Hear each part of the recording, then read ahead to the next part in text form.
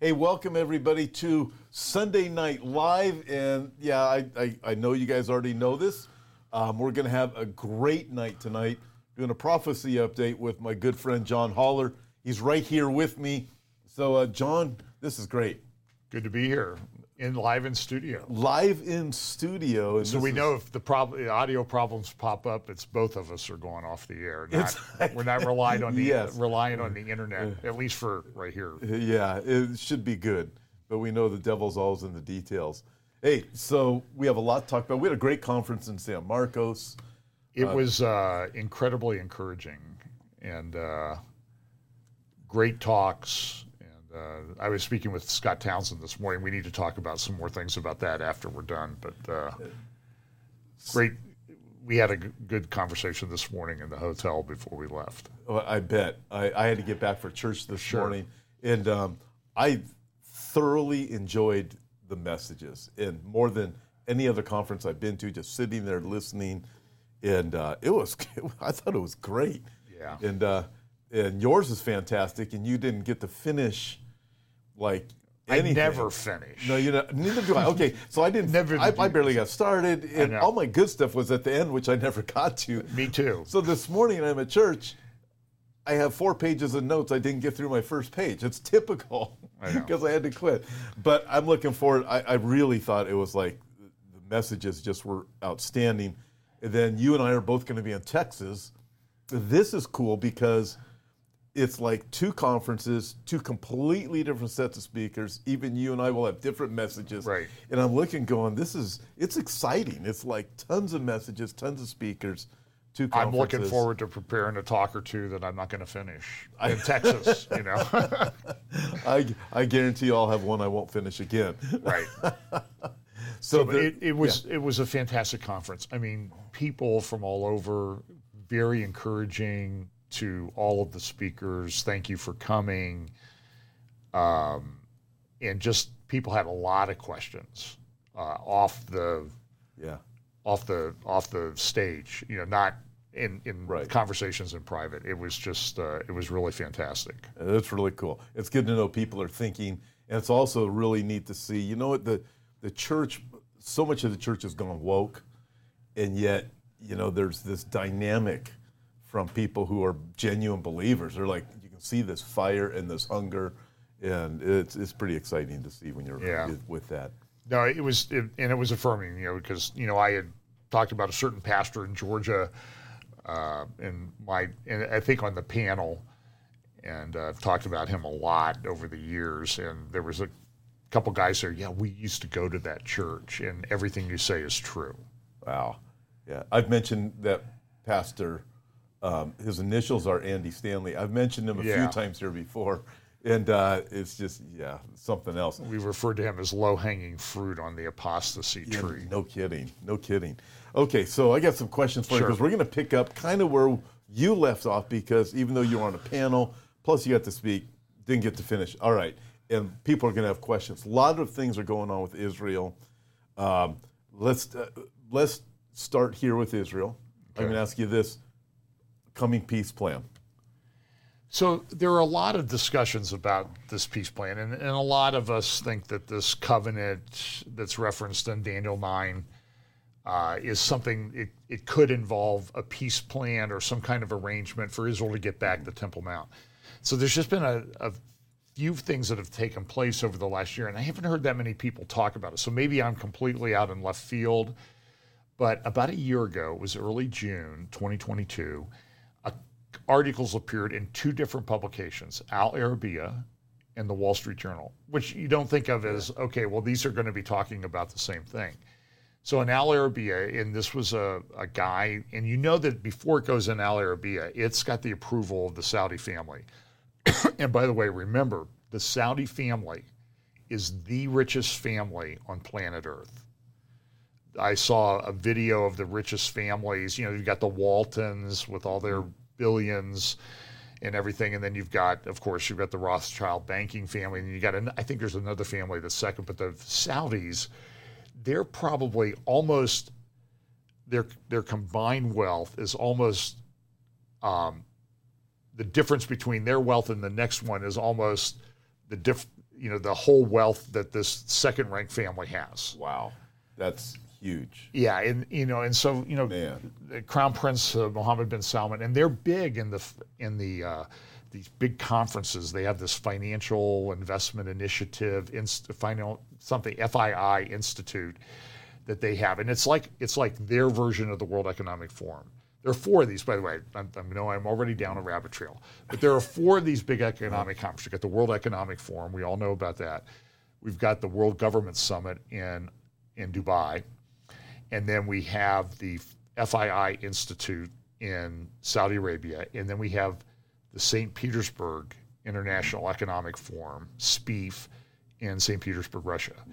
And they all sort of have common themes. And one of the things that the Saudis have been pushing is this ESG, DEI thing. And part of the reason that they push it, environmental, social, governance, the environmental part, is because when these crazy Western countries adopt all these crazy environmental regulations, it seems to help the price of oil go up. And they have a lot of oil. Yeah, because they're not, the Saudis aren't going to play by these rules. Right. And they're going to take advantage of it. And Russia's big on it too through the SPIEF. They're big on pushing this because I think it's a huge propaganda psyop that the West has just fallen for on climate change and everything. I mean, I don't deny that it seems to be hotter right now, but we used to have glaciers in Ohio that were a mile thick. Well, I before look at cars came on the scene. I look at it. I mean, I'm in the desert. I expect it to be hot right now. Right. But when I look at these things, we have the DEI, we have the ESGs, we have all of these different things coming. We have a military that's going woke. You're causing me to go on rabbit trails and ask more questions. Right now. Because I thought of one this morning. I said I got to ask John that. So remind me to come back to this with the U.S. military. Well, I told you this at the conference, that what we need to do is we just need to, at Texas, maybe we need to have an all-night struggle session in the maybe hotel. we can do that. We can do a live stream in Texas right from there, you and I. And all the speakers. We'll just talk all night long. If we have all the speakers, and we'll have all these rabbit trails, which I saw the rapid fire evidence on the way down here from the Inland Empire.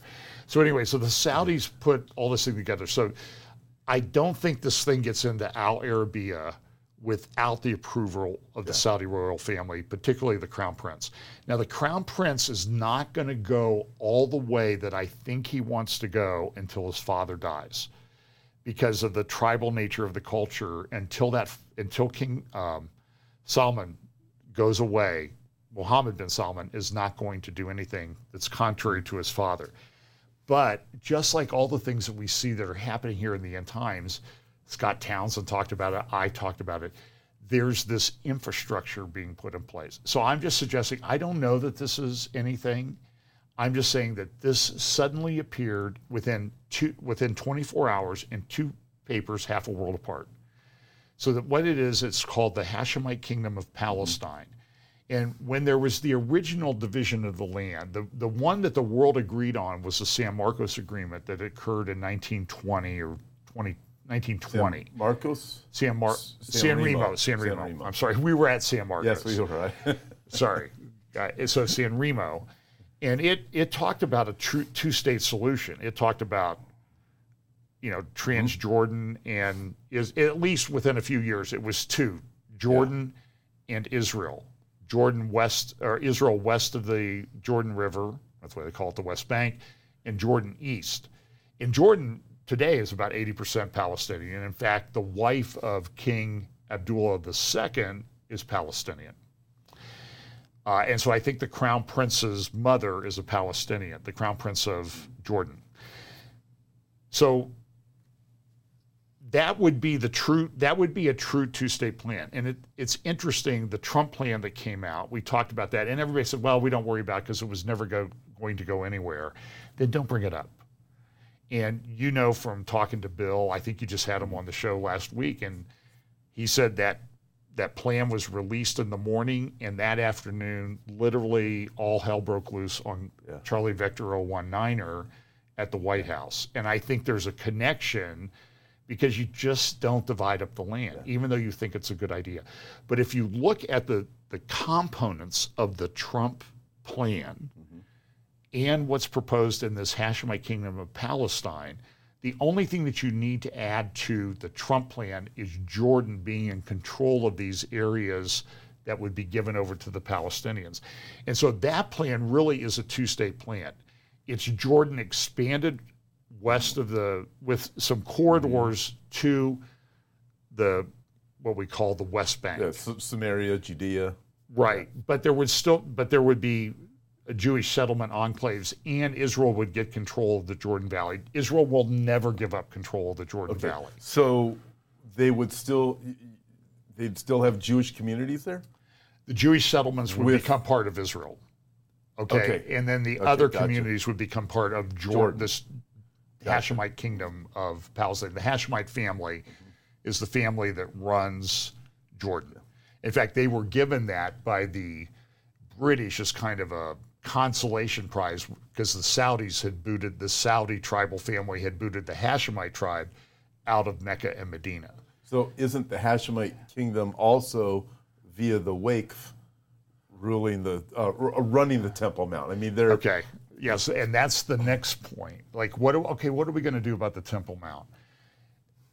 There has also been released through channels from Saudi Arabia, I think with the approval of the Saudi family, particularly MBS, Mohammed bin Salman, the Crown Prince, that says we don't really have a theological claim to the Temple Mount at all. Now, there's a member of Knesset who came out and said, well, we ought to just divide the Temple Mount. And the point is they're talking about this now at this particular time with everything else that is going on in the world. So what are they going to do? I mean, are they going to get rid of the Dome of Rock? I'm just telling you, I would highly recommend that people go to the Pulse of Israel. That's Avi Abelo's website. I don't know if you know Avi. I met him in the Jewish Quarter when I was walking around there when I was there in December. And he's a Jewish Zionist. I think he lives down around Efrat, where a lot of them live. And he's social media, and he does all these videos. He had Mordecai Kedar, who I was like standing with my back to him, and I was talking to someone. I turned around, and I started talking to the person because the guy behind me had left. I didn't know who it was. I didn't look. I said, yeah, this Mordecai Kedar. He goes, he was just standing behind you. He left for the evening, though. So he is the best Israeli Arab expert on Islam and Arabic tribal culture. And he was with Avi on the Temple Mount just last week. And he was saying they don't have any claim to this because the night journey of Muhammad happened down around Mecca, Medina. That's where the farthest mosque was at the time. And in various Saudi publications now, they have been releasing that theory. Now, it drives the people crazy that control the Temple Mount and everything, but it's I've seen it everywhere. I mean, there's a booklet that's from, I think it's 1930s. Actually, 1924. 1924. Yeah, you can get a copy of it. I have a friend who has a copy of it. I have a copy of it. It's republished. I think Randall Price might sell it on his whatever, I can't remember, the World of the Bible website. And it says this is the site of Solomon's temple. By the way, rabbit trail. If you ever go to Liberty, go to the museum, the Biblical Museum, and the library there. Okay. It's essentially Randall Price's, who we both know, and love, and he's just a tremendous archaeologist. It's his collection. So we were there. I spoke at Liberty Law School, and I said, hey, Randall, I'm going to speak. So he came over, and we spent like the whole day with he and Bev after I spoke. I guess I didn't offend him too badly or anything. And he took us on a personal tour for like 2-3 hours of that thing. But he has a white piece of marble. And he goes, first of all, he showed me this coin. He said, that's the only coin like this in the world. I don't even know what it's worth, but it's pretty valuable. And it comes from one of the eras there of around the Second Temple period. But he has this white limestone carved. So let me tell you the story about that. I was walking out. I was going to go out and walk through the Muslim cemetery along the eastern wall there above the Kidron Valley. And when the Romans destroyed the temple, they pushed all the debris to the east towards the Mount of Olives. But they can't dig there because it's a Muslim cemetery. I mean, it would cause a war now. So, and the picture of it is in the Rose Guide to the Temple. So I think I'm okay saying this. So don't anybody talk about it. But so I'm only telling one person. But he said he was out there and he wanted to go out to walk around. He always carries a little bag with him in case he finds something. Because these archaeologists, they're like the guys who can see a 4-leaf clover in a field of clover. Yeah. They're like savants. Yeah. And Joel Craver's the same way. So he goes out there. He wants to walk, and they won't let him go out there through the gate there next to the Temple Mount. They said, you can't go out. It's closed. He goes, I go out there all the, Then all of a sudden he sees a funeral procession, guys carrying a body through the Arab Quarter, winding down, and there's about 15 or 20 of them. So he joins in the funeral procession. Great. That's great. Smart guy. And he goes out there and he waits. They have the ceremony and everything. And then everybody leaves except 2 guys, and they start digging the grave. And while they're digging the grave, they hit this rock and they threw it aside. So he stands there and waits until they go on a smoke break. And he goes and picks up the rock. Oh, man. Takes it to somebody that knows, and they said, we believe that that's the only part of the Second Temple that anyone has ever discovered. Wow. But you keep it. So you can go to Liberty there at Liberty University in their library, the university library, and you can see that. And it's a fascinating, other than that, it's a fascinating collection. It's like a semester or 2 of biblical archaeology. So I want to get back to study peace plan in a minute. Okay. Because now you got me on another rabbit trail. Right. So I look at this Randall Price, this discovery. That's really pretty cool. And so at the conference, you were talking about the Pilgrim Road, the processional road. You and I have had that conversation before. The pilgrimage road from the pool Siloam up to the Temple Mount. And you said something that I totally agree with, that I don't think if most Christians, even who enjoy Bible prophecy, understand the processional road, Jesus, the Messiah coming back, ruling and reigning from Jerusalem. In the millennium, after Armageddon. And you look at that and go, we're going to be on that road. I mean, you start looking at, you're talking about a Second Temple artifact, the only one that's been found. I could tell you one more. Mordecai Kadar, in that video from Avi Avalo at Pulse of Israel, also says, oh yeah, they go over, the Eastern Gate, and there's a big room behind that Eastern Gate. They want to turn it into another mosque. There's been a lot of controversy about it. But just to the, as you're looking towards like the Mount of Olives, just to the left of it, there's a pile of logs under a tarp. Okay. That was covered in the 2013 Biblical Archaeology Review article, and I don't think it's gotten that much. I don't understand why more pastors aren't talking about this, but they actually got access to those for a while, and they carbon dated tested it. 8 logs. Where they had come from was the Al-Aqsa Mosque had been damaged in an earthquake, and they took those logs. And so that's why things build up over there, those tells, because when stuff falls down, they just use the material again.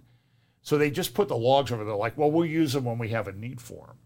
So somehow the Israeli archaeologists got access to them. And there's an article, I think it's in 2013, 14, 15, in Biblical Archaeological Review, saying 7 of the logs were dated. By the way, they're cedars from Lebanon, these logs. Yeah.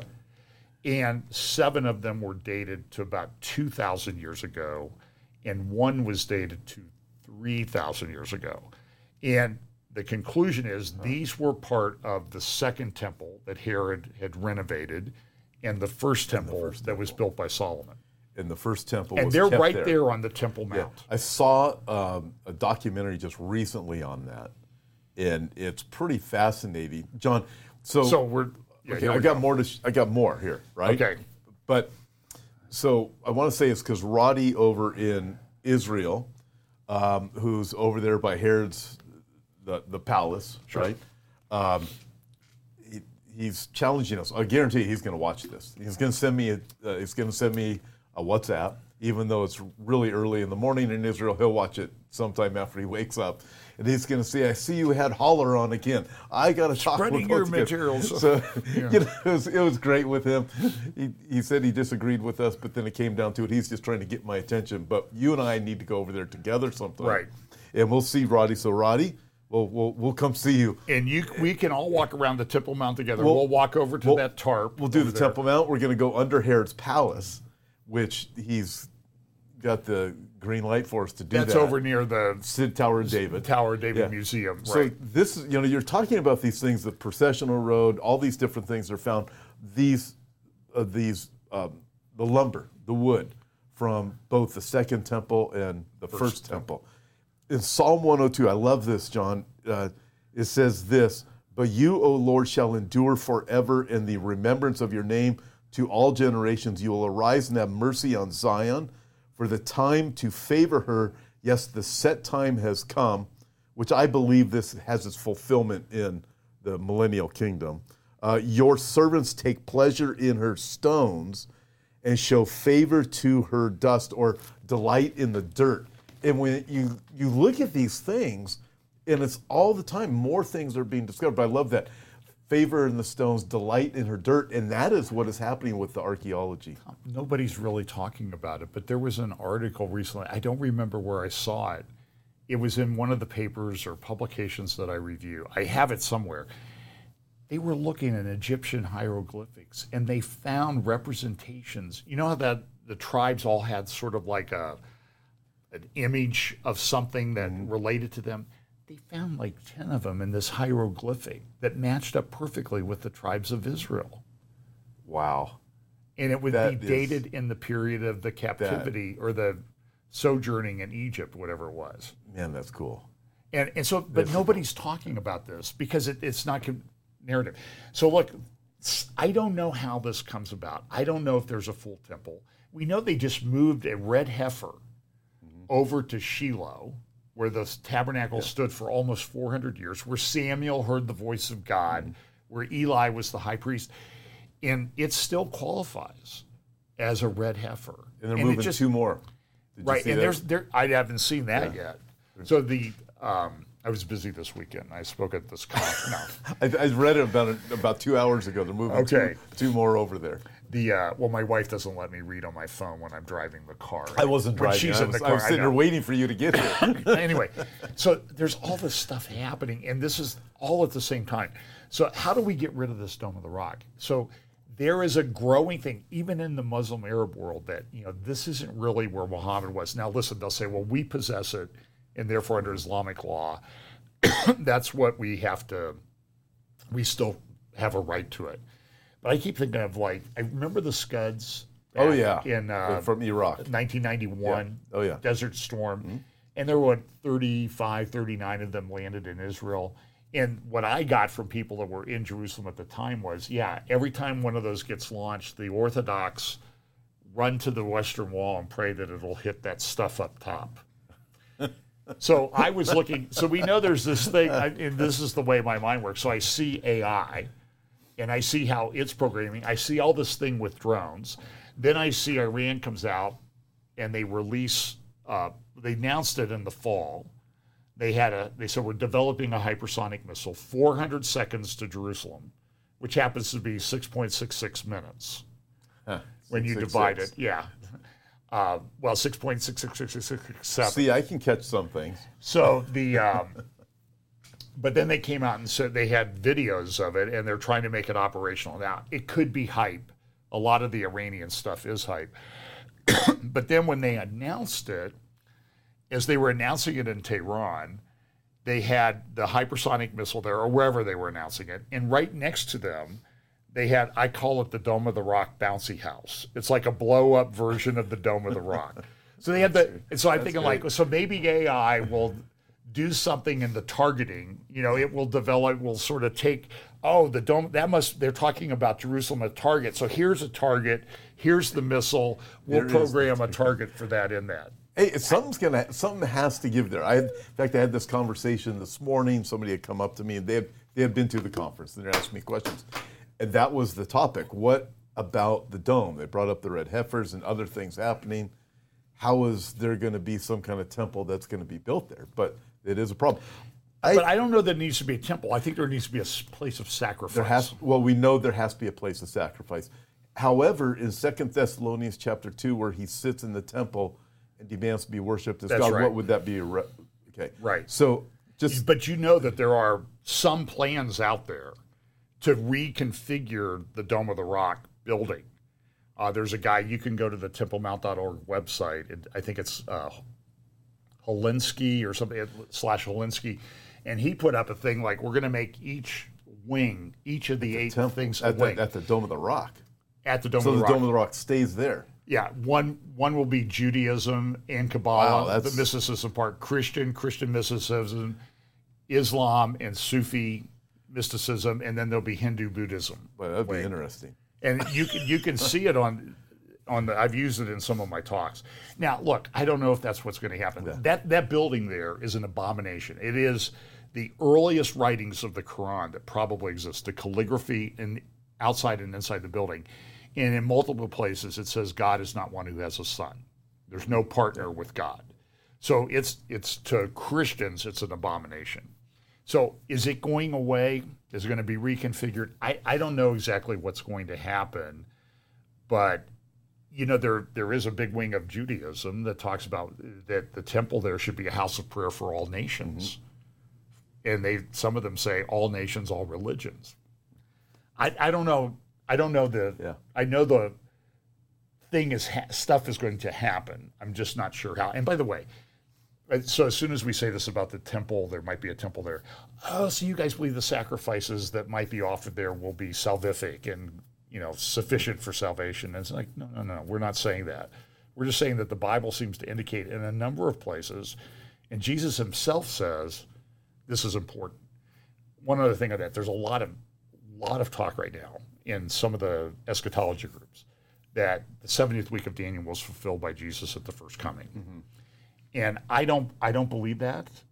They say, well, there can't be a gap. But then some say, well, there's a gap for the last 3.5 years. The first, and I'm like, listen, the one thing I don't get about that is this is huge if that 70th week is fulfilled. You agree?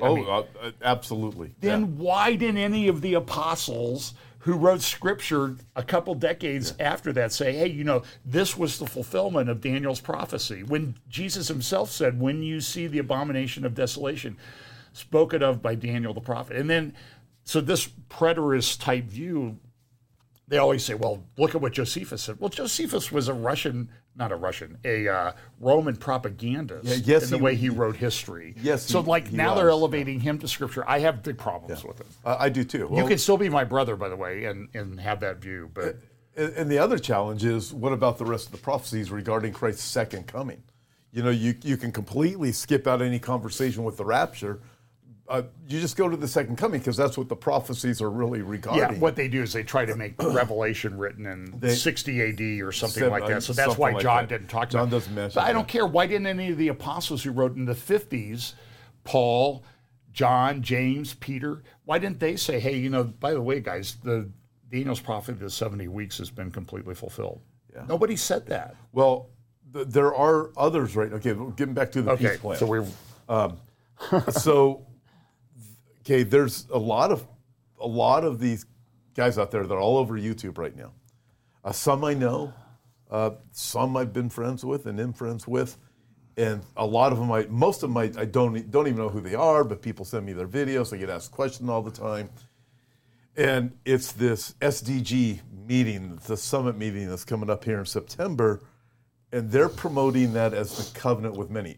I don't believe it. You know, I don't think it is either. I don't. So I think because I think the covenant is related to the land of Israel, the people in land of Israel. Yeah. So when you look at Daniel chapter 9, I believe it's very clear. It's for your people, for your holy city, the 70th week. I don't see the relation with that. What I'm more interested in is what you're talking about with this whole Saudi Arabia thing, and I'm also want to know your take on. What's his name? bin Salman, not MBS. Yeah, the Crown Prince, Mohammed bin Salman. You know, he's an interesting guy. He's incredibly wealthy. He has a yacht. He has a house that's worth like $500 million in France. He has a yacht that's probably worth $500 million. He's building that. He is building that city. He's got these big construction projects. They are building Neom, whether you think it's significant or not. It is being built. You can watch the progress. And then he announced this thing called the Mukaba in Riyadh that's like 1,500 meters square, which is kind of an interesting number that's pulled out. And it's a cube, but then when they do the renderings of it, the inside of it, the three-dimensional part, looks like that Tower of Babel representation. And so, I mean, I know the theories, and we'll have some of them in Texas who think Babylon is in Iraq, and okay, that's fine. I have a Babylon and Iraq bucket that I kind of put the evidence in. It's not very full right now, Other things, other people have theory about Saudi Arabia, and that they may be the place where this is built, and it may be a worldwide system. We'll see. I mean, like I said, I have my different buckets that I put things in. But I'm just saying is, if all these people don't want to be identified or don't like to be identified as the false prophet of the World Economic Forum or the theory that King Charles is the Antichrist, then they need to stop acting like it. That would help all of us in the prophecy community. Yes, it would. Because King Charles, I mean, listen, I know the theory. I saw all that stuff at the Birmingham Games, and I'm telling you, the imagery there was like weird. And then the imagery in his coronation. Then before that, he comes out with this thing called the Terra Carta. And when he's announcing it at one of those COP27 meetings in Glasgow, where I just was a couple weeks ago, he's got this thing, and it's the colors of the Sustainable Development Goals, and it looks like a crown on his head behind him. And I'm like, why are people using this imagery? Yeah. These are secular. They don't know Bible prophecy. Yeah. They poo-poo it, and then it's like, then stop acting like it. Oh, the imagery is really amazing. When you look at Brussels, you look at the building, and you have the woman riding the beast out front, and then the games that you're referring to. Yeah, they had like a Tower of Babel, 70 nations, a woman riding the beast, and she was using. I mean, it's like they're kind of setting everybody up for the stuff that we read about in Revelation. It is absolutely intriguing. I will say this: I've been a Babylon is an Iraq person for years. Still not off of that. However, I will say this: Joel Kramer, looking at his archaeology on Iraq, has got me ever since then. That's probably a year or two ago. I've seen it. I've gone. He's made a case without him even saying anything about. He doesn't get into the prophecies regarding Revelation chapter 17 or 18 in that. He's a fact guy. He's a fact guy with archaeology. Fact, not fact. F-A-C-T, fact guy. Not like you or me. me. Like me, yeah. And he's got me thinking differently. Now, you and I have talked a little bit about Neom in the past. We still haven't gotten through the Saudi peace thing yet, have we? So anyway, Mohammed bin Salman has made this proposal through these channels. There was an article in the Wall Street Journal early June of 2022. I still have the PDF of that version of that publication. It was the Section C on Saturday where they do like sort of geopolitical stuff a lot of times. And it said a Jordanian option for the Middle East. And it's like, and there's some people in Israel who are like all over it. They write about it all the time. Now, I don't know how far up the chain that it's made, but you layer on top of that the Abraham Accords, the things that are going on, and now this crazy political situation that's going on over there. So with the crazy political situation, I need to ask you about that because it's really something you look at the military, judicial reform, and then the questions with the military, threats from the north. But then in that, I look at Isaiah chapter 28. I believe Isaiah chapter 28 is a reference to the same thing as Daniel chapter 9. The covenant with death and hell. The covenant with death and hell. That's the way I kind of read do it. Too. Yeah, so with that, you have a time when Jerusalem is led by, I think, a scornful men is what, I think that's what King James says, scornful men. So and you look at what's happening in Israel right now, the military questions, and you look at Israel will enter into a covenant So, I mean, how do you see this playing out? And then I'm going to ask you one more question. Why do prophecy teachers say that Daniel chapter 9 covenant is a covenant of peace? Because it doesn't say in Daniel chapter 9 this covenant of peace. The word is gabar, which means like strengthen. To confirm. That's to confirm. And so when I was sort of trying to unpack that and digging through the meaning of the Hebrew word and everything, I kind of came to the conclusion that maybe it's something that's not so much strengthened or an existing one, but it's something that might be shoved down the throat of the Israelis. I mean, that if, you're going to do this. Okay, but that would fit with Isaiah 28 because they know it's a bad deal. Isaiah 28 is very clear. They know it's a bad deal. They've got scornful men that are leading Jerusalem. These are not good guys leading. They know it's a really bad deal. It even says in Isaiah 28, they know it's lies, but they do it to avoid a scourge coming against them. So I think, it's too bad we don't have Bill Salas here to weigh in for half a minute on his theories on Psalm 83. But I do think that I don't agree that we should ignore Psalm 83. Okay. I don't know that it's a complete war, but there are 10 people groups, 10 nations that are identified in Psalm 83. And those seem to line up with all the ones that they've already brought into or are trying to bring into the Abraham Accords. I personally think I think I said this yesterday on the Q&A panel, or Friday on the Q&A panel. I think it's a trap. I think this is significant. And the other thing that I note is, is this the covenant? Is this going to morph into the covenant? I'm just telling you, when I sit and talk to business people at the media summit that I went to in December, they're talking about, look at the economic benefits that Israel's going to get from this Abraham Accords. Like, we were talking 10 billion, then it was 100. Now they're talking like in the trillions, and they're going whole hog. And understand that the beast system at the end has what? What do we talk about all the time? The mark of the beast technology, and the economic component. And that's what everybody is latching onto with this Abraham Accords. Last week, you've all know Harari in Haaretz. You can find, I think it's online. It's not behind a paywall. He wrote an article, will we see the destruction of a third temple on this Tish B'Av, which I think is coming up. It is. Okay. Yeah. The first two temples were destroyed on Tish B'Av, the 9th of Av. And he says the third temple will go, the first temple, the second temple, and the third temple. And what does he say is the third temple? The booming Israeli economy will be destroyed by this judicial reform maybe on Tish B'Av.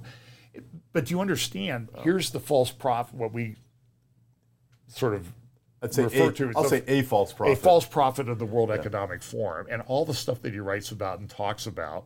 He went to Google. I mentioned this many times.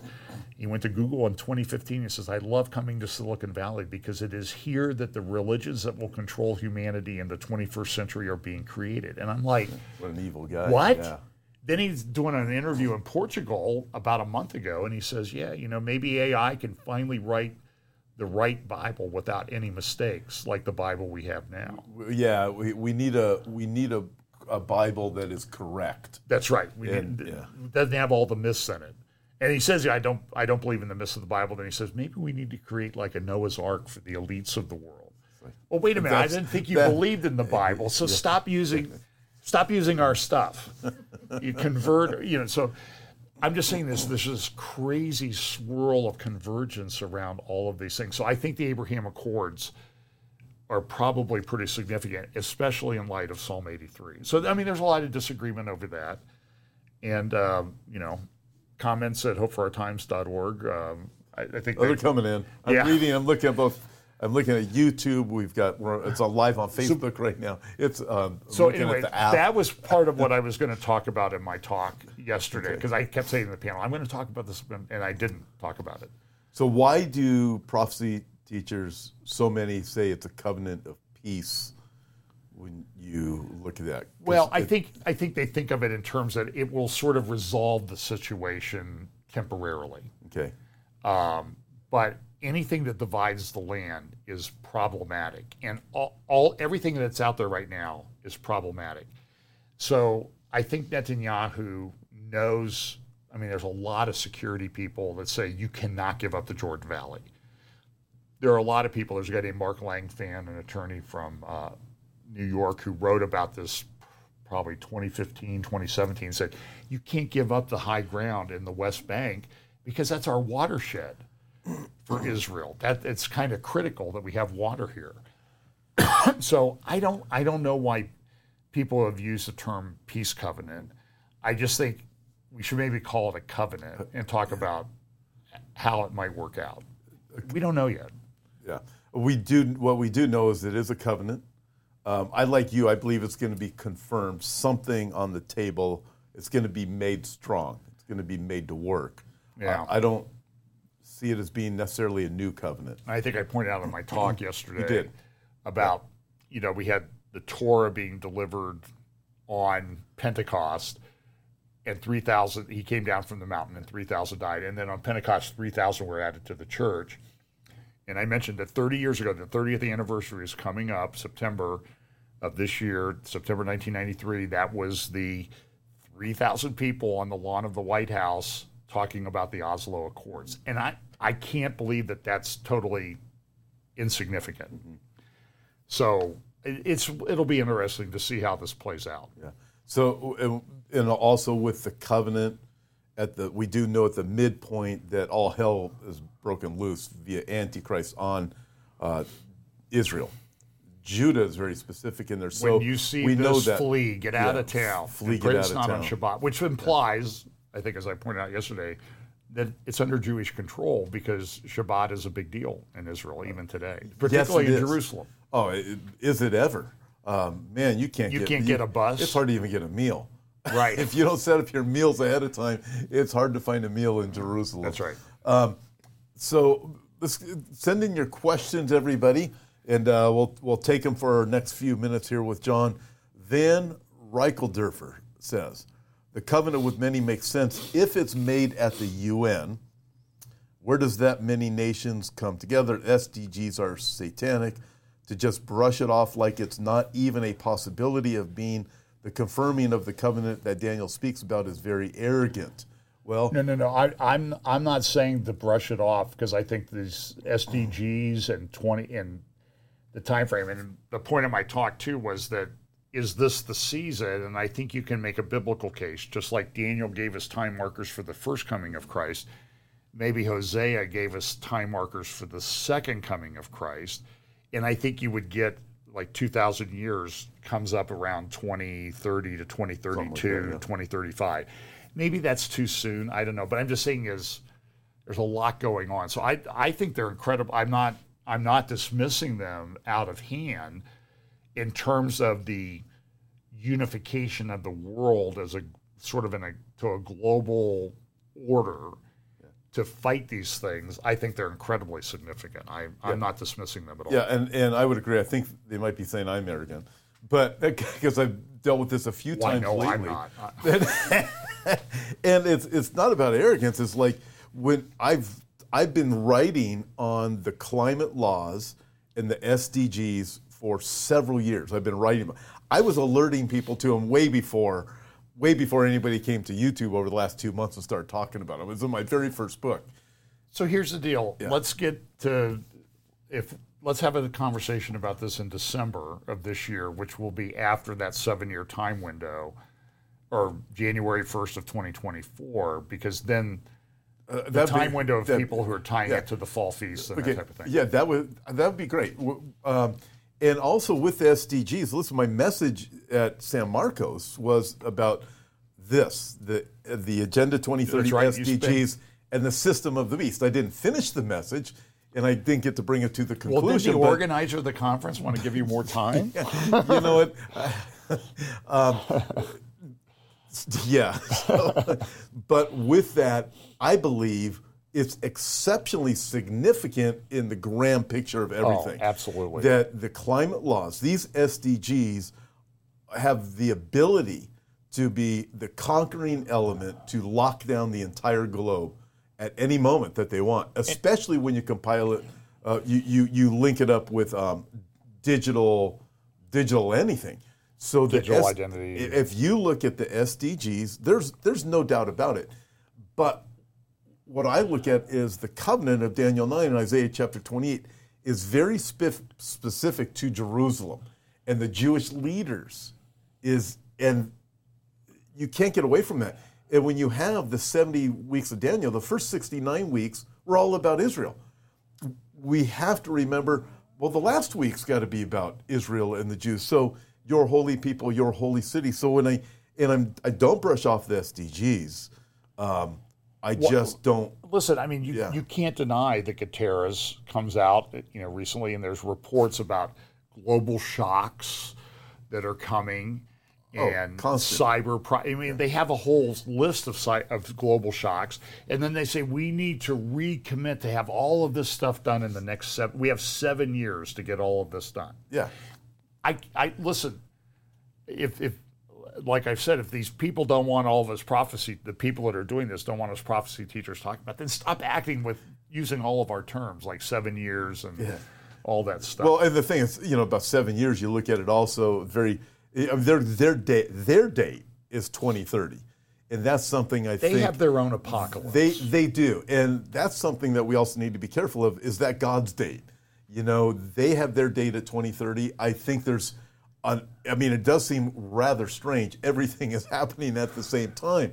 So I believe both you and I and many of our friends use these things to say, hey, we're in urgent times. We can see things coming together.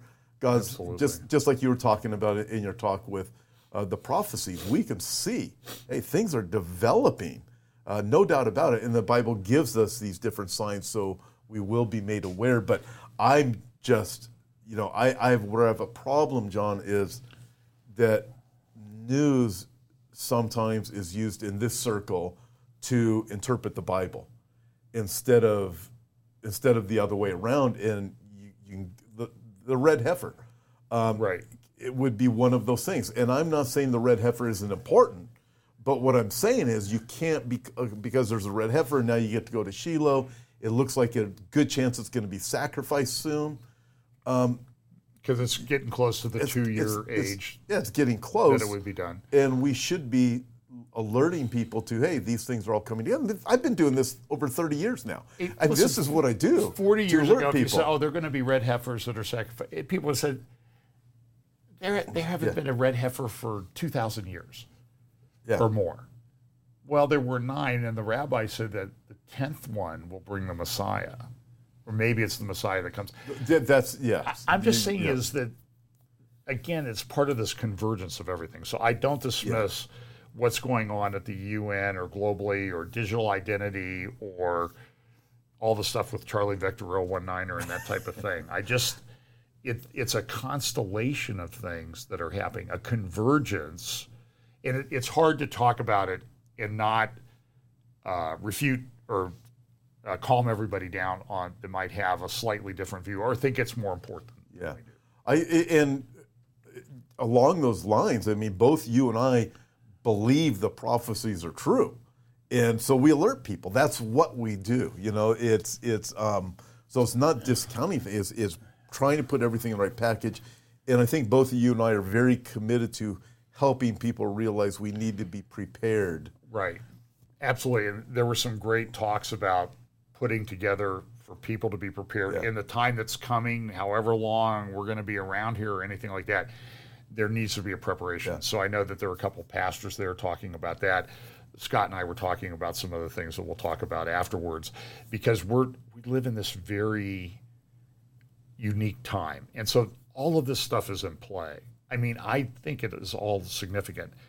But I'm a fact guy. Fact guy. F-A-C-T. guy. I'm a fact guy. I'm a trial lawyer, and I had to deal with facts. And facts are things, so we have to be careful that we don't, as a young trial lawyer, the tendency is you're given a pile of documents and everything to go through, and your reading is like, everything proves my case. And that's not true. Everything does not prove your case. That's a trap. And so I think we need to be careful about that in the prophecy community. Amen. And the message is for guys. Billy and Brandon have both developed some programs for this. Listen, right. We all agree on the urgency, getting the message out there. But what if you're still here in a couple of years? Wow. I mean, this world is rapidly, it's jumping forward, and all the messages were just. There was an article really at the Atlantic Council, which is a center-left globalist type organization. Actually, I shouldn't say. Anyway, they came out with a big publication last year. How Ukraine could feed the world.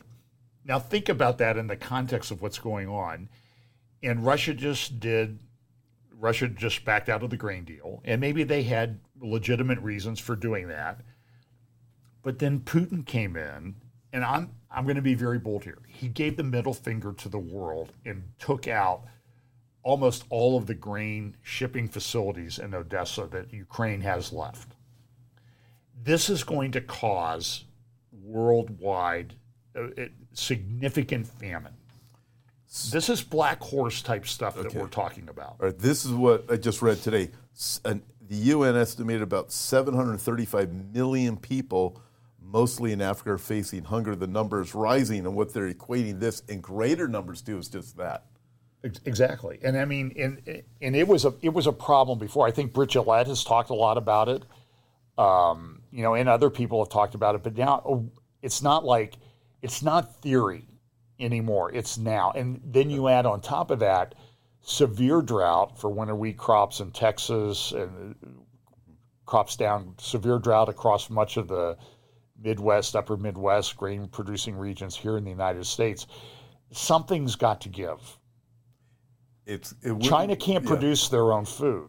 No, they have to go looking for someplace. China's got their own problems. I mean, they have economic problems that nobody ever talks about. They've got all kinds of problems. They have a demographic problem. They have a huge demographic problem. They're not going to lose a lot of people overnight, but I'm telling you, within 15 years, if the Lord tarries, China's going to be down hundreds of millions, maybe, in population. Now, people say, it's just not possible. Yeah, they're not having kids. That problem in China started 40 years ago. They weren't allowed to have kids. Yeah. The fastest collapse in female fertility rates in human history, it's in the Tehran Times. It's Iran. Wow. Iran's going to act to preserve their legacy. They know they have a short window to do this. Russia's collapsing demographically. They have a Muslim problem. Layer that on top of, maybe that's a hook in the jaw to bring Russia down into Israel. Hey, you guys leave us alone on the Islamic part, and we're going to go down. So, I see you're getting messages from your team here. Oh, yeah, now I know why that happens. You kind of look at the thing. Yeah, I wasn't sure what it said. I had to look it said Texas live stream. Oh, that's right. Hey, the Texas live stream is available. And it's going to be completely different from San Marcos. So this is really cool. Well, you're both. And you get both prophecy conferences. It's going to be off the charts. You need to do it. Listen, some things sort of, as you know, I was texting you during Scott Townsend's talk. And Scott's kind of low-key, but I'm like, and Pam and I were talking about this, his talk was so intense. His talk alone is worth getting the live stream. Oh, totally.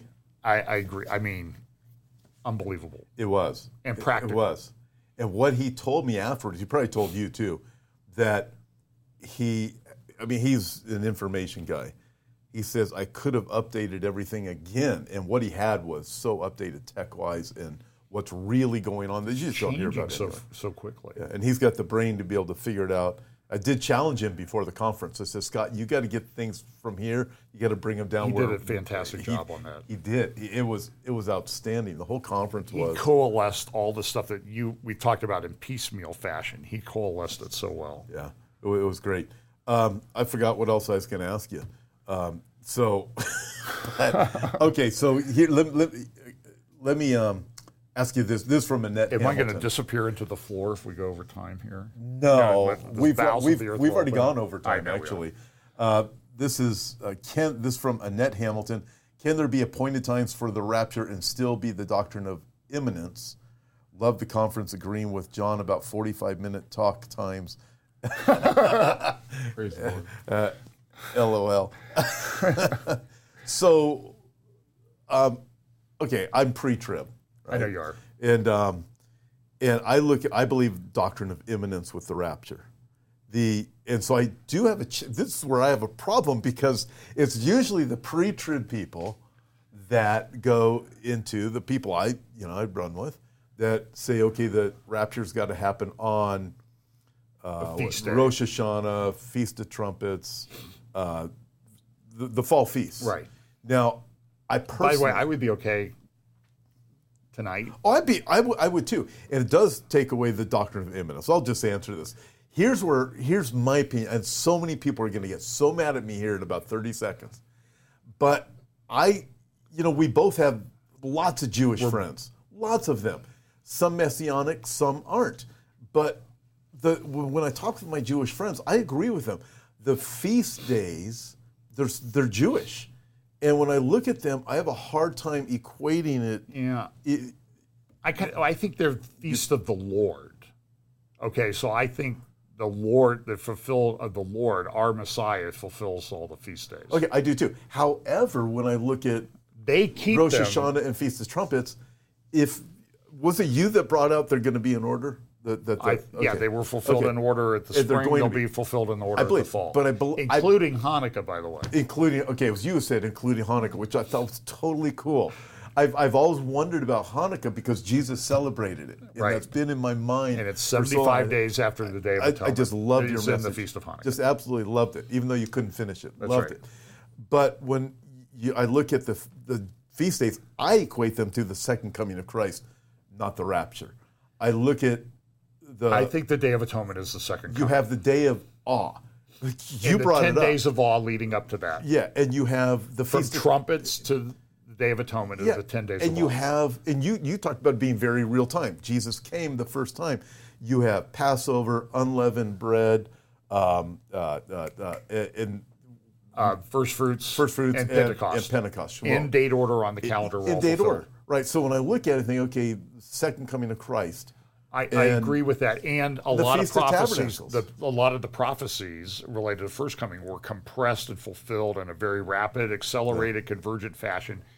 The pattern, the first coming will be the pattern of the second coming. So, and we're all premillennial and all this stuff, and we're all premillennial. And, you know, I don't like this. I really don't like the arguments like, well, if you don't think it's a pre-trib rapture, then you can stay here and you can live in the wrath. And it's a terrible thing to say to somebody. It is, and I want to say this. If you this. really believe that it's hell on earth, then why are you wishing that on your fellow believers in Jesus Christ? Who are you going to be within the millennial kingdom? And I look at it, and I think personally that you should be able to have conversations like this, right? And don't have to yell at each other and get mad at each other. But I hate that. I mean, I don't understand that.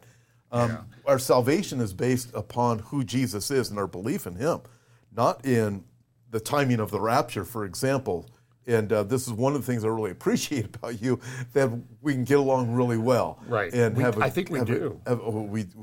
I do too. Especially when you have that meal yesterday, that barbecue. It was really good. That's the best brisket I think I've ever had in my life. That was really good. So that's a memory seared in my head. Now that is a barbecue that's here in California. That's so I know right now people in Texas and North Carolina are livid with me just for saying that. But I've had them all, folks. I'm just telling you, that brisket was so good yesterday. So the owner, he spent time in Texas learning how to cook right. Okay. That's what he did.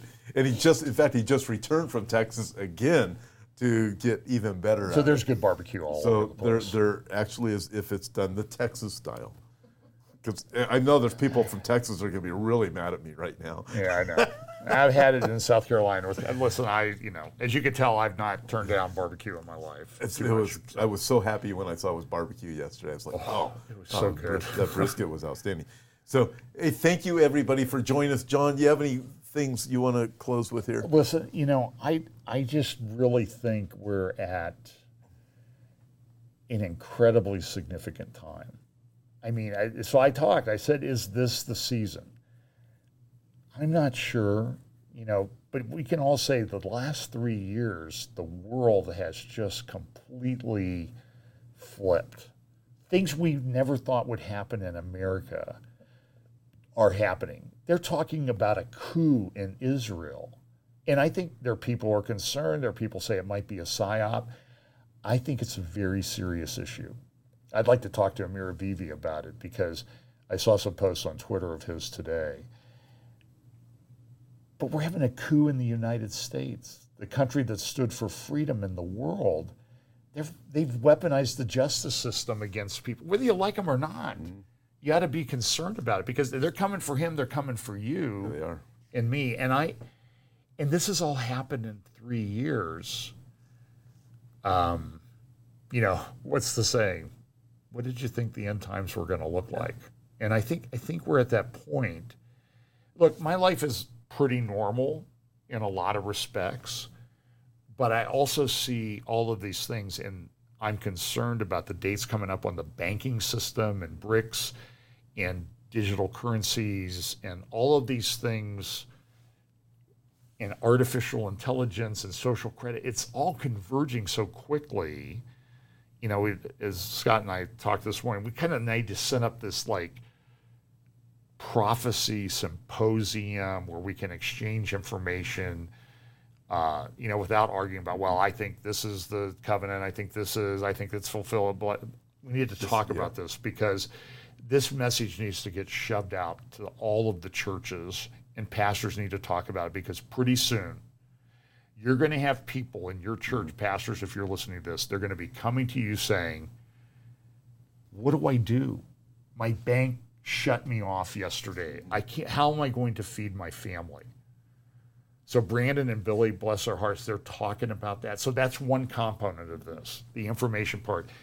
I'm just telling you, we need to come together more than we ever have before. We do. It's coming. It's coming like a freight train. And this thing is not going to stop. We know it's not going to stop.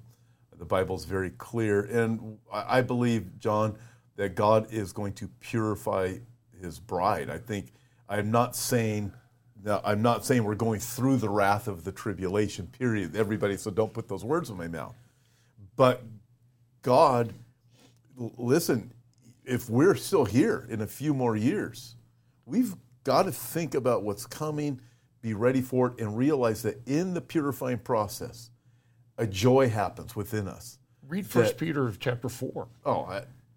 You read 1 Peter, you read James, you start looking. Read Jude, yeah. You look at people in China and in Muslim countries and people who have suffered for Christ. Are right now. And what they experience is a joy that we don't have in the Western world because we're so distracted. You mentioned it, the guys on the beach. Yeah. In the orange jumpsuits, and I think it was Algeria with ISIS. And they were Coptic Egyptian Christians. And immediately all these people on Facebook were going, oh, well, they're Coptic, and they have this problem with their theology and all this other stuff. And listen, at the time that they were under the most arrest, their only focus was on Jesus Christ. That was what was coming off of their lips. So listen, we need to understand, people repent, people change, and they did.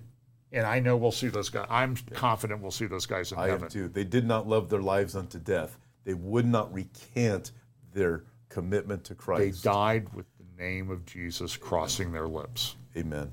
That's what we need to live like. Amen. Thank you so much. Sure. I wish we had 4 more hours. So I don't know how to work it out. I'd have you in here every day if I could, or at least online if I could. Well, we'll try to do maybe we can just do a long struggle session. It would be great. We could get Scott on board. Yeah. We can get everybody. I think everybody would. But in Texas too, folks. Okay, I tell you what, we'll set up something for Texas. Okay. We'll see. Texas is going to be great. And again, I just encourage you, the live streams, both San Marcos and Texas. Texas is still about 4.5 weeks away. It's going to be great. And we'll get barbecue there, guaranteed. That's right. God bless you, everybody. Thanks. And I can't remember. Who's up tomorrow with me? We have tomorrow and Tuesday live. I can't remember. Let's see if I have names that pop up here. Tim Thompson and John Prescott from Australia. So we're going to have a great time this week. And Tim Thompson is under all kinds of heat from the governor of California. The governor of California, I think. Is he the one up around Santa Clara? No, that is Mike McClure. Okay. Tim Thompson is Temecula, and the governor has his sights set on Tim, and it's pretty ugly. But praise God, Tim's bold. Good. He presses forward. Tim does not back down from anything. So we're going to have a great time. And then John from Australia. So all you friends in Australia and New Zealand, looking forward to you piping in with your questions on Tuesday, too. Okay, see you, everybody. Thanks for listening and being a part of this week's podcast. Before you go, I'd like to invite you to visit our website, hopeforourtimes.com, and check out the many resources we have to offer. On our website, we have books, DVDs, and daily news articles that will always keep you up to date on the times we're living in. If you'd like to see the video version of this week's podcast, you can find us at Hope for Our Times on YouTube. God bless, and we'll talk to you next time.